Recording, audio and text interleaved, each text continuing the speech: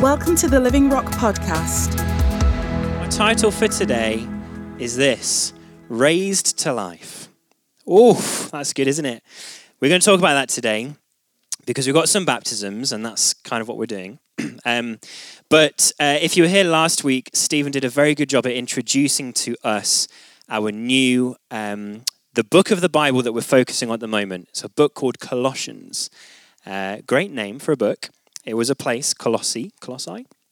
And Stephen read through the whole book last Sunday and only took 17 minutes, didn't it? 17 minutes. And I want to pick out one verse for us today that we're going to look at, and then I want to talk about to you. And it's this, Colossians 1:27. So if you have a Bible, feel free to turn there, 1:27. If you don't have a Bible, but somebody next to you has, you could sort of peer over their shoulder and like you're not supposed to in a test, but you're allowed this morning. You can have a look at what they're reading. So Colossians 1:27, it's in the New Testament, and it's after, if you know the rhyme, go eat popcorn, Galatians, Ephesians, Philippians, Colossians. So that's where it is. Go past the Gospels, past Acts, past Romans, and then we've got Colossians, okay? So Colossians 1:27 says this: to them, God has chosen to make known among the Gentiles the glorious riches of this mystery, which is this, Christ in you, the hope of glory. Okay, that's the verse. Has anybody heard that verse before? Christ in you, the hope of glory. A few people. Okay, let me read this in the Message, because sometimes the Message is quite helpful at saying things in language that we understand a bit more. And I like this. It says this mystery has been kept in the dark for a long time, but now it's out in the open. God wanted everyone, not just Jews, to know this rich and glorious secret inside and out, regardless of their background, regardless of their religious standing. The mystery, in a nutshell, is just this: Christ is in you. So therefore, you can look forward to sharing in God's glory. It's that simple. This is the substance of our message. It's good, isn't it? I like that version. So I'm going to hopefully try and unpack, what does this mean? What does it mean to have Christ in you? What does that mean? Who is Christ? What does that look like? And to understand this, first I want to take us right back to the beginning of everything. Right at the start of our Bible was the first 4 words of Genesis. Genesis is the first book in the Bible. It says, in the beginning, God. Okay, we have to start with God. We read in those first couple of chapters of Genesis how God created everything.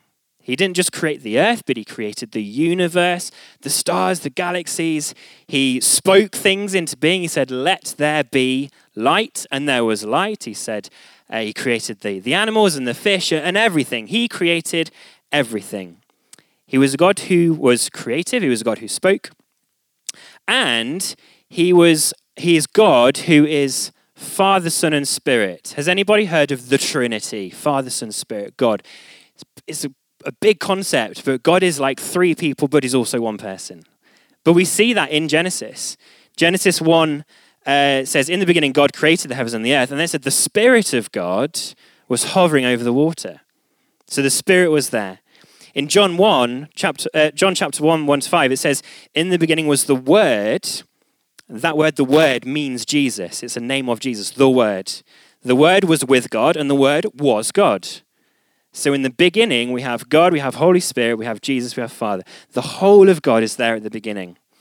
And what he does is he makes all of creation, and then the pinnacle, the icing on the cake, if you like, the masterpiece, the most amazing thing of creation is he creates man and woman. He creates Adam and Eve. And it was so good that he kind of, after that, he was like, oh, I'm finished. Took a day off. But he created Adam and Eve. And it says in Genesis 2:7, he said he breathed life into them.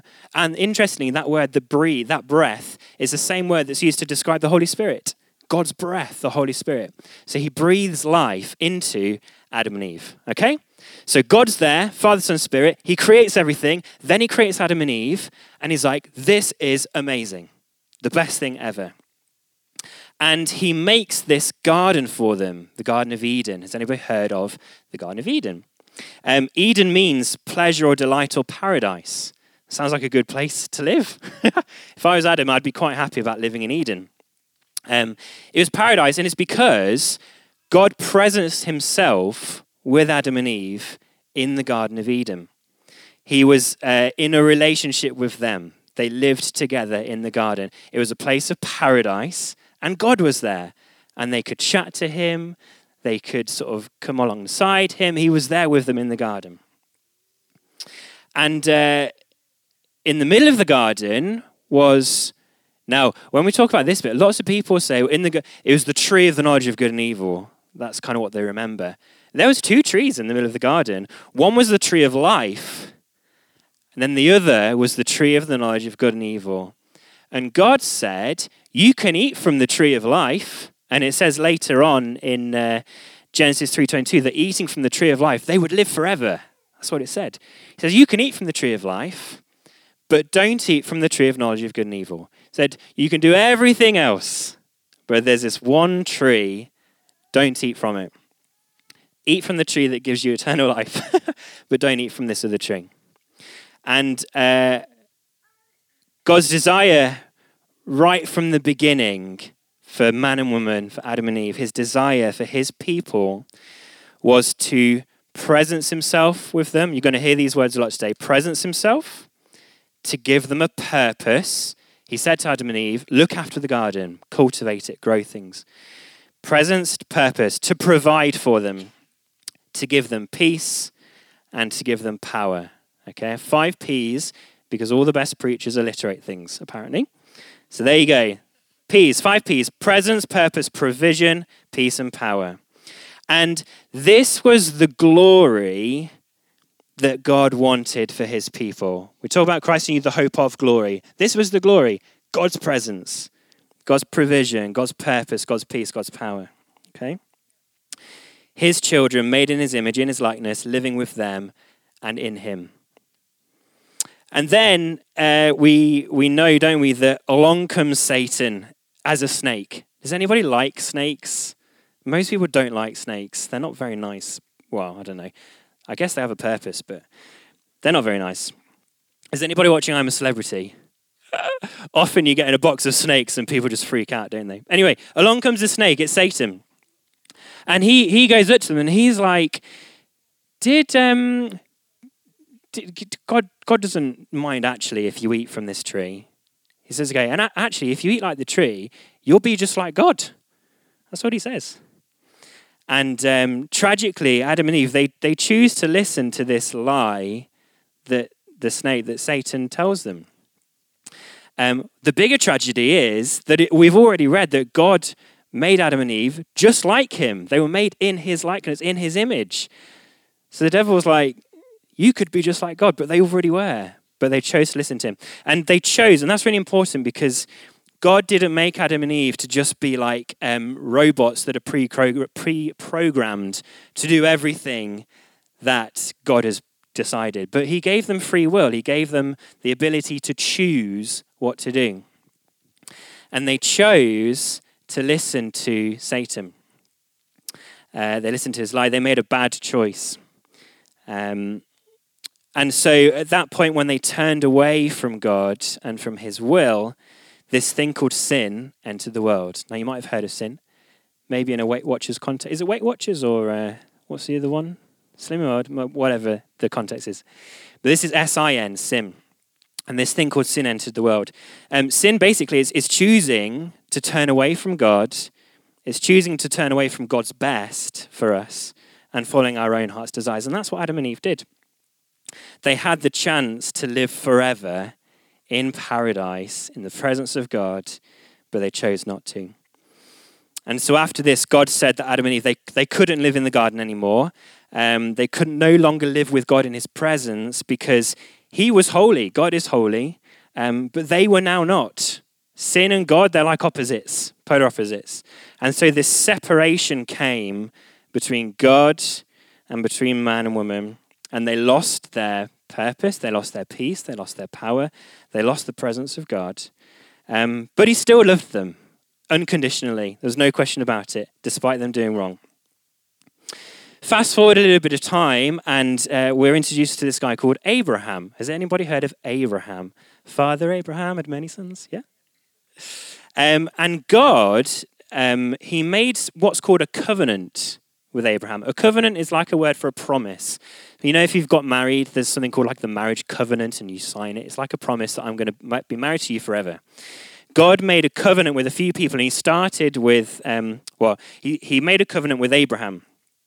And it was a promise that Abraham would be the father of many nations and that he would inherit God's promised land. Okay? It's a little bit like Eden, the promised land. It's kind of like all of the promises God had in this land and that he would inherit it. And this is what happens. Abraham, he had many, many sons and formed this nation. They were kind of known as like God's people. And we kind of follow this journey of God's people making their way to the promised land. He made two other covenants, two other promises with some guys, one called Moses. Have you heard of Moses? Baby in a basket. He made a promise all about law. Okay, so a promise about land with Abraham. More alliteration for you here. A promise about law with Moses. And then he also made a covenant or a promise with David. And that was a promise for a king that was going to come, and to make it alliterate, lineage. Okay? Law, land, lineage. So God made these covenants. Thanks, Steve. Let's talk about Moses. When Moses was there, you know the story about God's people being in Egypt? And they were sort of being put to work by Pharaoh in Egypt. It's really hot. They're in chains sometimes. And God said to Moses, I want you to lead my people out of Egypt into the promised land. Sounds like a good deal. So they did just that. Moses led his people out of Egypt, and they were on their way out, and then they got to this, the Red Sea, this water, and all of a sudden, the water just went, pop, and it parted. Has anybody ever seen that happen in real life? I've never seen that happen. But they were walking along. God made a way. He opened this water so that his people could pass through onto the other side, into the promised land. And as the enemy was trying to chase them down at the end, they all were buried and kind of like swallowed up in the water. And God's people were free, which is amazing. And into the promised land they went. And they spent quite a long time wandering around this desert and doing stupid things, really. not really obeying God all the time. One of the things that they did was they were carrying around this thing called the Ark of the Covenant. Has anybody heard of the Ark of the Covenant? Yeah, if you've seen Indiana Jones, you might have seen the Ark of the Covenant. It's this big golden box, and inside this big golden box, the presence of God lived. It was amazing. So you've gone from the presence of God being in the garden, kind of being everywhere, and all of a sudden now the presence of God is in this golden box. And God's people carried around the Ark of the Covenant with them because they wanted to be with God, really. So they carried it around the desert. And every now and again, they would sort of stop and make camp, and the ark would be put into a tent, and certain special holy people were allowed to go near it, but most people weren't. And the ark was in the tent. A bit later on, they decided we should build a temple for God's presence. So they built this temple. They put the Ark of the Covenant in the temple, inside a room, inside a room, inside a room. And they made this big curtain that was like huge, really thick. And they put this curtain in front of the Ark of the Covenant because God's presence was to be restricted to only certain people at certain times. There's a lot of rules and like things about getting near to God's presence, okay? That God's people were near God, but not in his presence. That was the difference. In the garden, they were in his presence. Now they were just sort of near it. And then for the rest of the Old Testament, through books of history and wisdom and prophecy, we read about how God's people, they kept disobeying these covenants because they were cheeky, but they were still loved by God. And God still loved his people so much. And we've got this story of these people that they're trying to do everything they can to be with God again, following these rules and ceremonies, doing their best to please God, but ultimately failing a lot of the time and messing up, doing things their own way. Who's heard of Jesus? Yeah, okay. So along comes Jesus a bit of time later.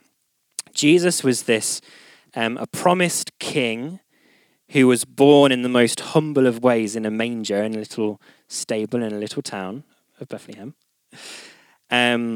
He was a king who rode into Jerusalem on the back of a donkey, not in a chariot. He was a king who washed his disciples' feet and served them rather than the other way around. He, unlike most natural earthly kings, he did everything quite differently.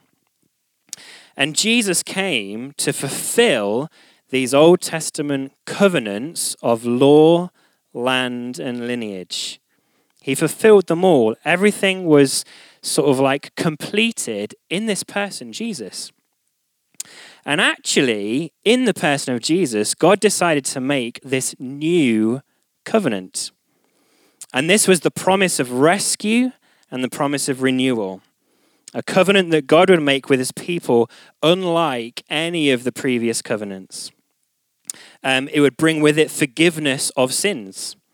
It would renew people's hearts and their relationship with God. This was a covenant of love, okay? Jesus was the Messiah, which means the divinely appointed king. He was the savior and the redeemer. And God had planned all along to send his son Jesus to save his people. Jesus was there right at the beginning with God when he created everything. One of the names of Jesus is Emmanuel, which means God with us. We sing about that at Christmas. He was God being present with his people as a person. Just like what we saw back in the garden, God present with his people. This is now who Jesus was. Colossians 2:9 says, "For in Christ lives all the fullness of God in a human body." And that's who he was. Jesus was God. All the fullness of God inside a human body. Jesus came to show us what God was like, to show us what his Father was like. John 14:9, "Whoever has seen me has seen the Father." That's what Jesus said. And when he was on the earth, what did he do? Well, Acts 10:37-38 sums this up very well. He says, Jesus went around doing good and healing all who were under the power of the devil because God was with him. So he went around, he did good things. He was a good man and he healed everybody and God was with him. He set people free. He brought peace. One of the things that God wants for us, he brought peace. He gave people purpose. He showed people how God was a provider. He demonstrated the power of God through miracles and signs and wonders. The blind all of a sudden could see. I've never seen that. I'd love to see it though. Blind people seeing, lame people walking, deaf people hearing, dead people being raised to life. Hey. All of the things that God intended for us were now coming on earth in the person of Jesus. This was awesome. He did all of this, really importantly, after he was baptized in water and baptized in or filled with the Holy Spirit. He didn't do any of the stuff until he was baptized in water and filled with the Holy Spirit. Without the power and the presence of the Holy Spirit, he couldn't do any of these things. One of the things Jesus did was he asked these 12 very ordinary guys to follow him. They were called the disciples. Heard of the disciples? Matthew, I'm not going to list them all. Judas is the one that a lot of people remember because he was the traitor. Anyway, he called these the normal people. Why did he call normal people? I think it's because he wants us to know that everybody can follow him. You don't have to be really clever or like earn a lot of money or in the right social class. You don't have to do any of those things. Ordinary people like me, like most of us, we can all follow Jesus. He made it really simple for them. He said, follow me, watch what I do, and do what I do. A disciple is simply somebody who follows, learns from, imitates. It's a bit like an apprentice. Jesus' message that he preached was this: God loves you and he wants to presence himself with you. He wants you to have peace, purpose, provision, and power. That's his message. Luke 4:18-19, Jesus says this: "The Spirit of the Lord is on me because he's anointed me to proclaim good news." Does anybody need good news? Goodness me, what a world it is at the minute. We need good news. Jesus says he's anointed me to proclaim good news to the poor. He sent me to proclaim freedom for prisoners. If you feel like a prisoner, if you feel like there's something that's holding you back today, Jesus has come to say there's freedom for you. And recovery of sight for the blind, to set the oppressed free, and to proclaim the year of the Lord's favor, provision, abundance, power, presence. So Jesus was this amazing guy, really amazing.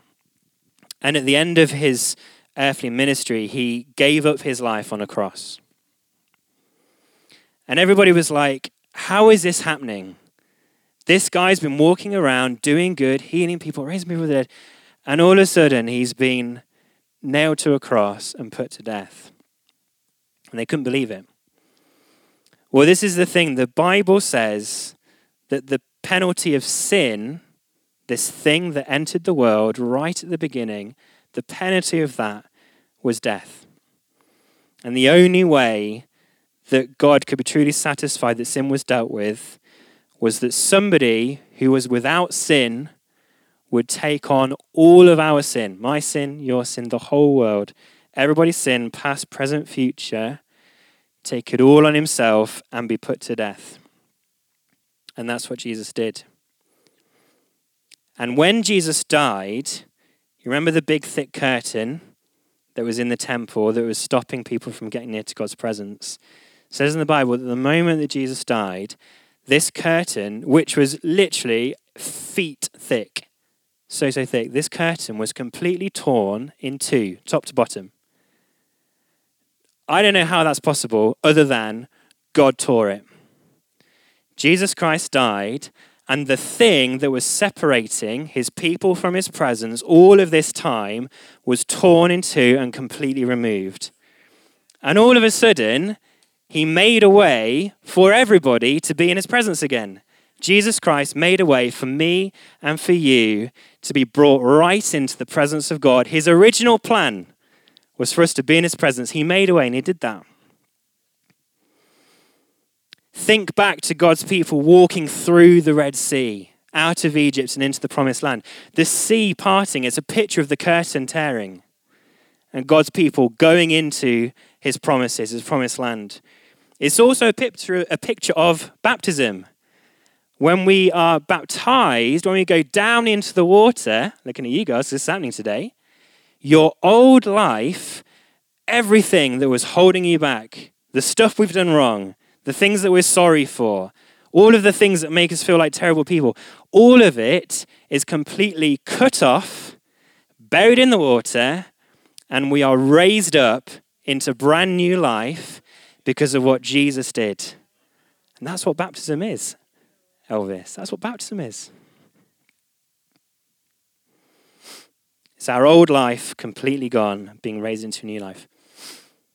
God's people didn't need to be separated from his presence anymore. Jesus made a way for us all to be brought into relationship with him, with God, the thing that he desired right from the beginning. Jesus then overcame. He was raised to dead. He overcame sin and death. He rose to new life, completely victorious and triumphant. He crushed the head of the enemy. And that's important because that was another one of God's promises or covenants right back at the start to Adam and Eve. Sin entered the world, and God says to Eve, basically, your offspring will crush the head of the enemy. And that's what happened. The cross was driven into the ground. It crushed the head of the enemy. Nothing could hold Jesus down. Then what happens is Jesus ascends to heaven, but he says this before he goes. He says to his disciples, his followers, people that follow Jesus, I include myself in that. I follow Jesus. If you're a Christian, this includes you. He says, stay here all together and wait, because I'm going to send someone who's going to fill you and is going to enable you to do even greater things than what I've done. They must have been like, how is that possible? How is it possible to do even greater things than Jesus? Like the person that overcame sin and death. How is that possible? Well, you might know the story of Pentecost, but all of his followers were there in the room and the Holy Spirit came. The same Holy Spirit who was there at the beginning, hovering over the water, the same Holy Spirit who was breathed in the life of Adam and Eve. God breathed him. That same Holy Spirit fills the disciples, the church. This is like the birth of the church. They were a group of people following Jesus, but now they've all of a sudden received this power and life that the Holy Spirit gives. And out they go. They're filled with power. They go and they start seeing people coming to find Christ in themselves. They're seeing miracles and healings. All of the things that Jesus did, they're now doing. It wasn't just one man doing it for everybody else, but he has now filled everybody. He's filled his church, so that there's now millions of us all doing it because of the presence and the power of the Holy Spirit, God in us. Not just God with us side by side, but God in us. That's who the Holy Spirit is. His presence and his power inside us. No longer separated by a curtain, no longer separated just because if Pete was Jesus and I was a disciple, not just because the presence is there, but it's now in me. And that's what happens when we are saved, when we give our lives to Jesus. Not only does he wipe away our past, not only does he cut it off when we're baptized, but he fills us with his Holy Spirit. It's the most amazing thing. The disciples knew Jesus on the outside of them, but the church knows him on the inside. And the church is God's master plan. Millions of disciples all across the earth who live a life filled with Christ and the person of the Holy Spirit, who do even greater things than Jesus.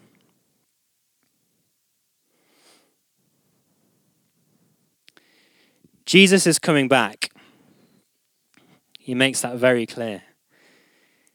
But he's coming back for a people, a church, God's people, who are made more and more like him, more and more in his likeness.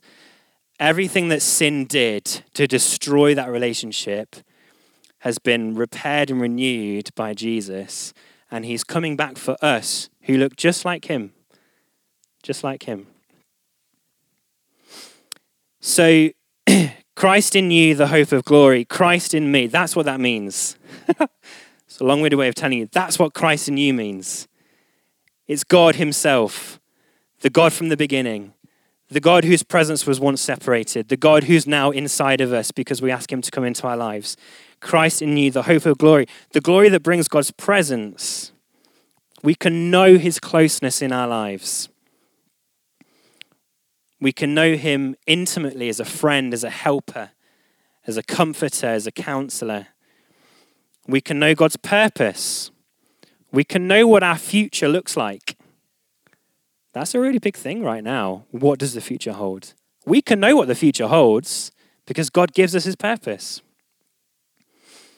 Discover who he's created us to be, our gifts and talents, the things that he's given to us.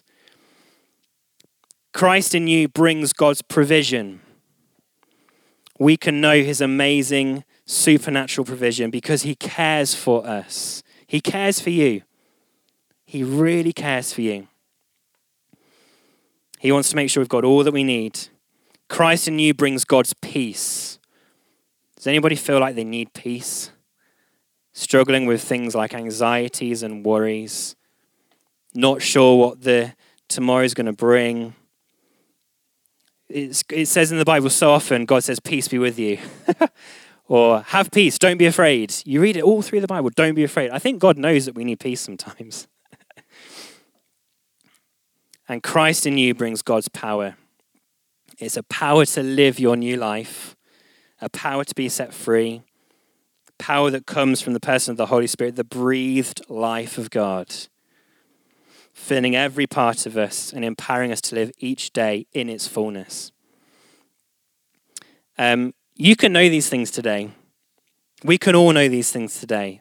Whether you've given your life to Jesus or not, if you have, you can know more of this. You can know more of his presence, his purpose, his peace, his provision, his power.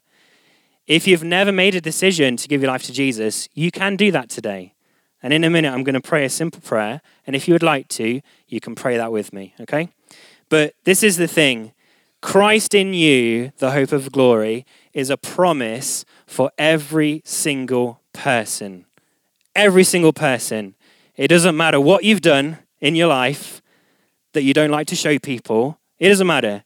God's promise for you is Christ in you, the hope of glory. Okay?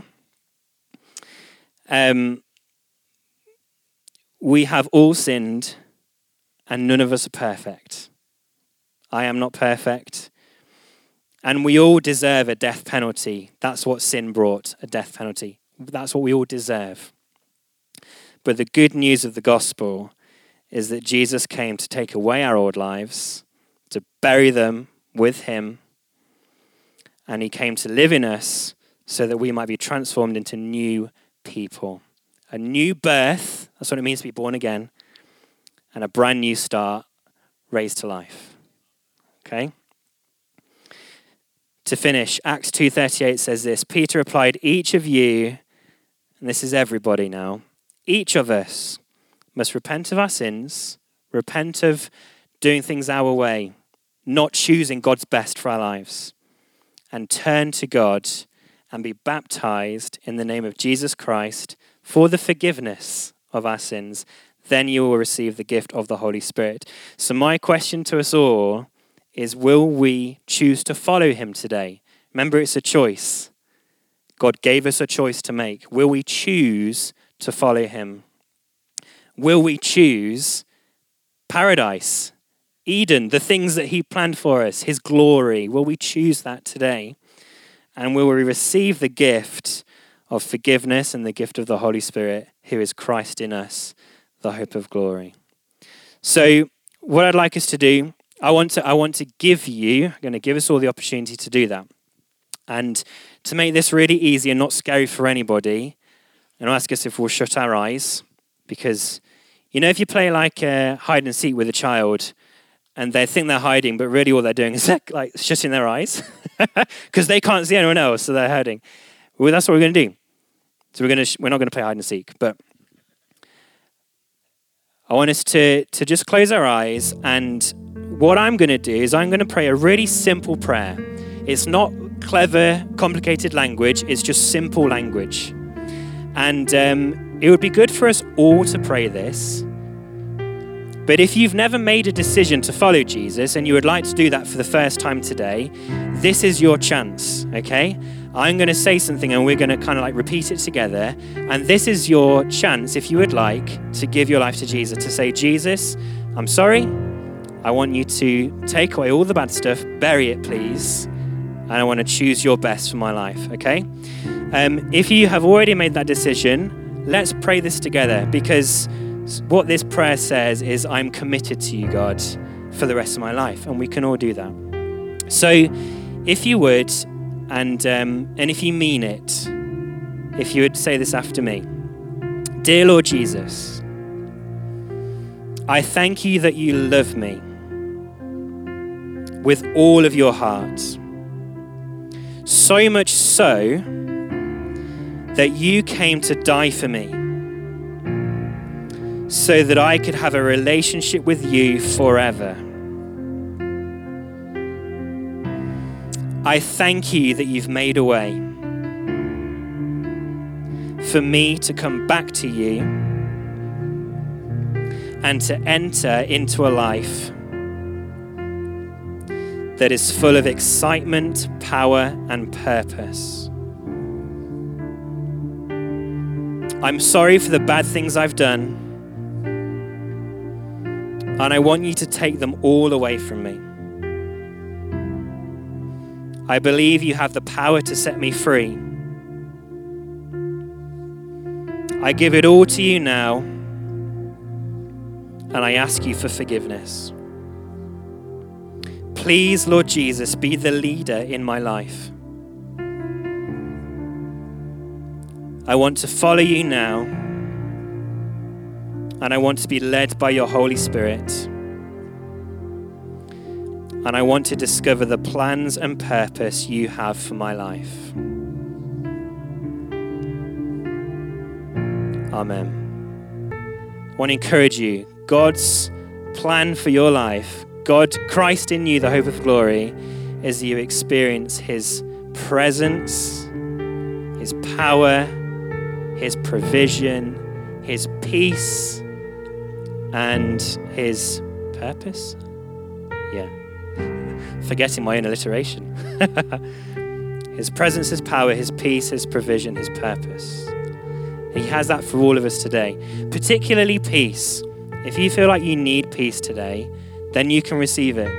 And I don't know what's going to happen. I know we're about to baptize people. I'm going to put my trunks on. I'm going to hand over to Phil. But it'd be really great for those that need peace. This is a good opportunity now to just ask for the Holy Spirit to give that to us. Thanks for joining us today. Search for us online and get information about upcoming events and more great teaching.